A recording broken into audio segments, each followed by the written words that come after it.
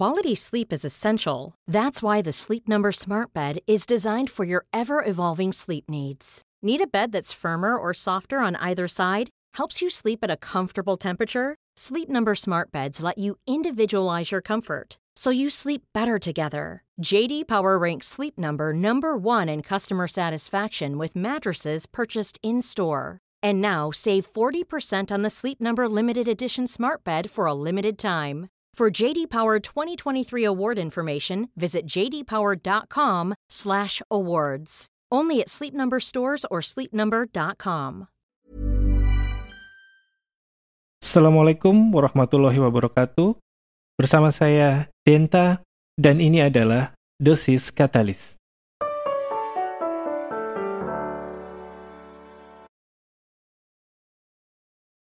Imersi sinematik.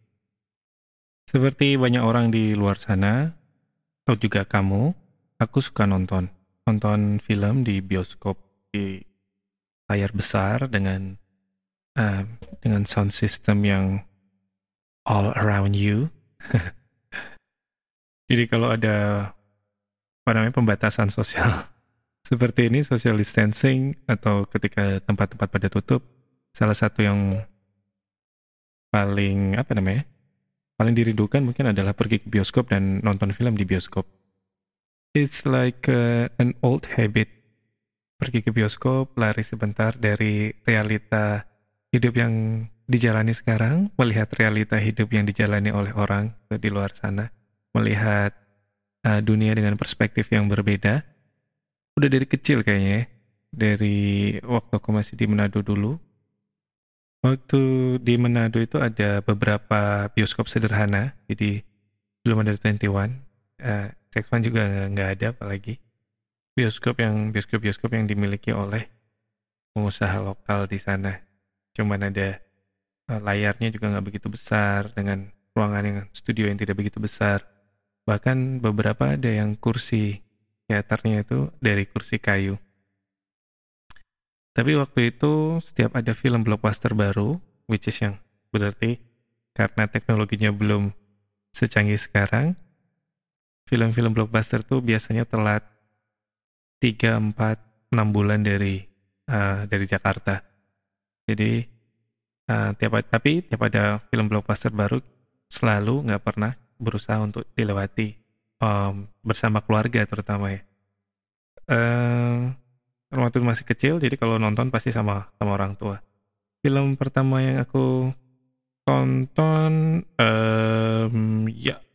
I know, Ghost. Patrick Swayze dan Demi Moore. I know, what kind of parents bring their kids to watch Ghost? Ya gimana, mereka butuh hiburan dan aku tidak bisa dititipkan ke orang lain. Tapi sejak saat itu memang selalu kita berusaha untuk nonton bareng gitu. Ketika aku sudah cukup besar untuk berani naik angkot sendiri, mulailah menyisihkan uang jajan dan pergi sendiri untuk nonton film di bioskop. Jadi kalau sendirian gitu. Jadi kalau ada orang-orang yang bilang kok bisa nonton sendirian di bioskop, I've been doing that kayak since 20 years ago, I think. Ya, sering banget nonton sendirian di bioskop. Ada perasaan magis gitu, meliputi pengalaman imersif sinematik waktu kita nonton di bioskop itu, karena kita masuk ke realita lain dari manusia. Misalnya kayak kita ikut senang waktu protagonis kita akhirnya menang setelah penuh perjuangan dan berkorban, atau ikut sedih melihat perpisahan, atau takut saat horor ada gitu. Pokoknya sangat imersif. Ada masanya aku merasa kayaknya saking sukanya nonton, aku ngerasa bahwa kayaknya berkarir di bidang film itu passion aku nih. Jadi waktu SMA dulu sempat penulis beberapa skrip film, beberapa masih ada tuh print-printannya di kamar. Lalu sempat bikin film pendek juga saat SMA dulu. Setelah itu ngerasa kayak sulit banget ternyata bikin film itu. Sulitnya pakai banget, sulit sekali. Itulah kenapa aku sangat menaruh respect ya sama orang-orang yang bekerja di bidang film ya, para pekerja seni ya. Jadi aku selalu berusaha untuk menghargai jerih payah mereka dengan menonton langsung di bioskop itu. Atau sebisa mungkin tidak absen menyaksikan festival film yang mampir di kotaku. Waktu aku kira-kira SMA kuliah, setiap bulan itu selalu ada festival film yang datang berkunjung. Mulai dari festival film Asia, Eropa, Afrika, ya Jepang, Korea, dan lain sebagainya. Bahkan sampai ada waktu itu ingat banget aku, ada festival film LGBTQ. Ramai sekali. It's so nice to see the same world we live in, but from different perspective. Jadi sedikit banyak, cara pandang aku terhadap dunia itu dibentuk juga dari deretan film yang aku tonton. Ya, walaupun sekarang sudah ada streaming banyak ya, layanan streaming yang ada, tapi tidak ada yang bisa menggantikan pengalaman sinematik di bioskop. Pengalamannya itu lengkap ya, mulai dari kita masuk ke bioskop, waktu dulu kita masih harus antri, ketemu sama mbak-mbak di penjaga tiket gitu, terus ngelihat, nanya ini filmnya bagaimana, terus ada aroma popcorn dan kursi bioskop, terus ada ABG-ABG dengan celutukan-celutukannya atau komentar-komentar yang kadang nggak relevan dengan isi filmnya. Tapi ya nggak apa-apa, safety first. Jadi untuk sementara nggak usah nonton dulu, nggak masalah.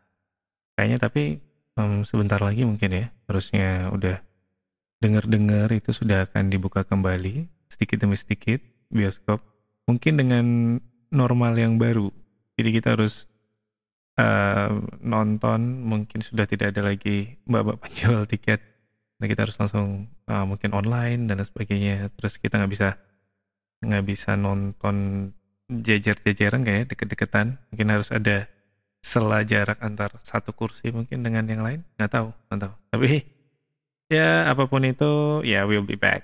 Kita akan kembali nonton lagi film-film favorit kita. Banyak kayaknya listnya. Dan mendengarkan kembali cerita-cerita dari orang-orang di luar sana. Membentuk kembali persepsi kita akan dunia yang baru. Membentuk kembali pola pikir kita. Ya, untuk sementara ini ya nggak apa-apa. Netflix aja dulu. Wassalam.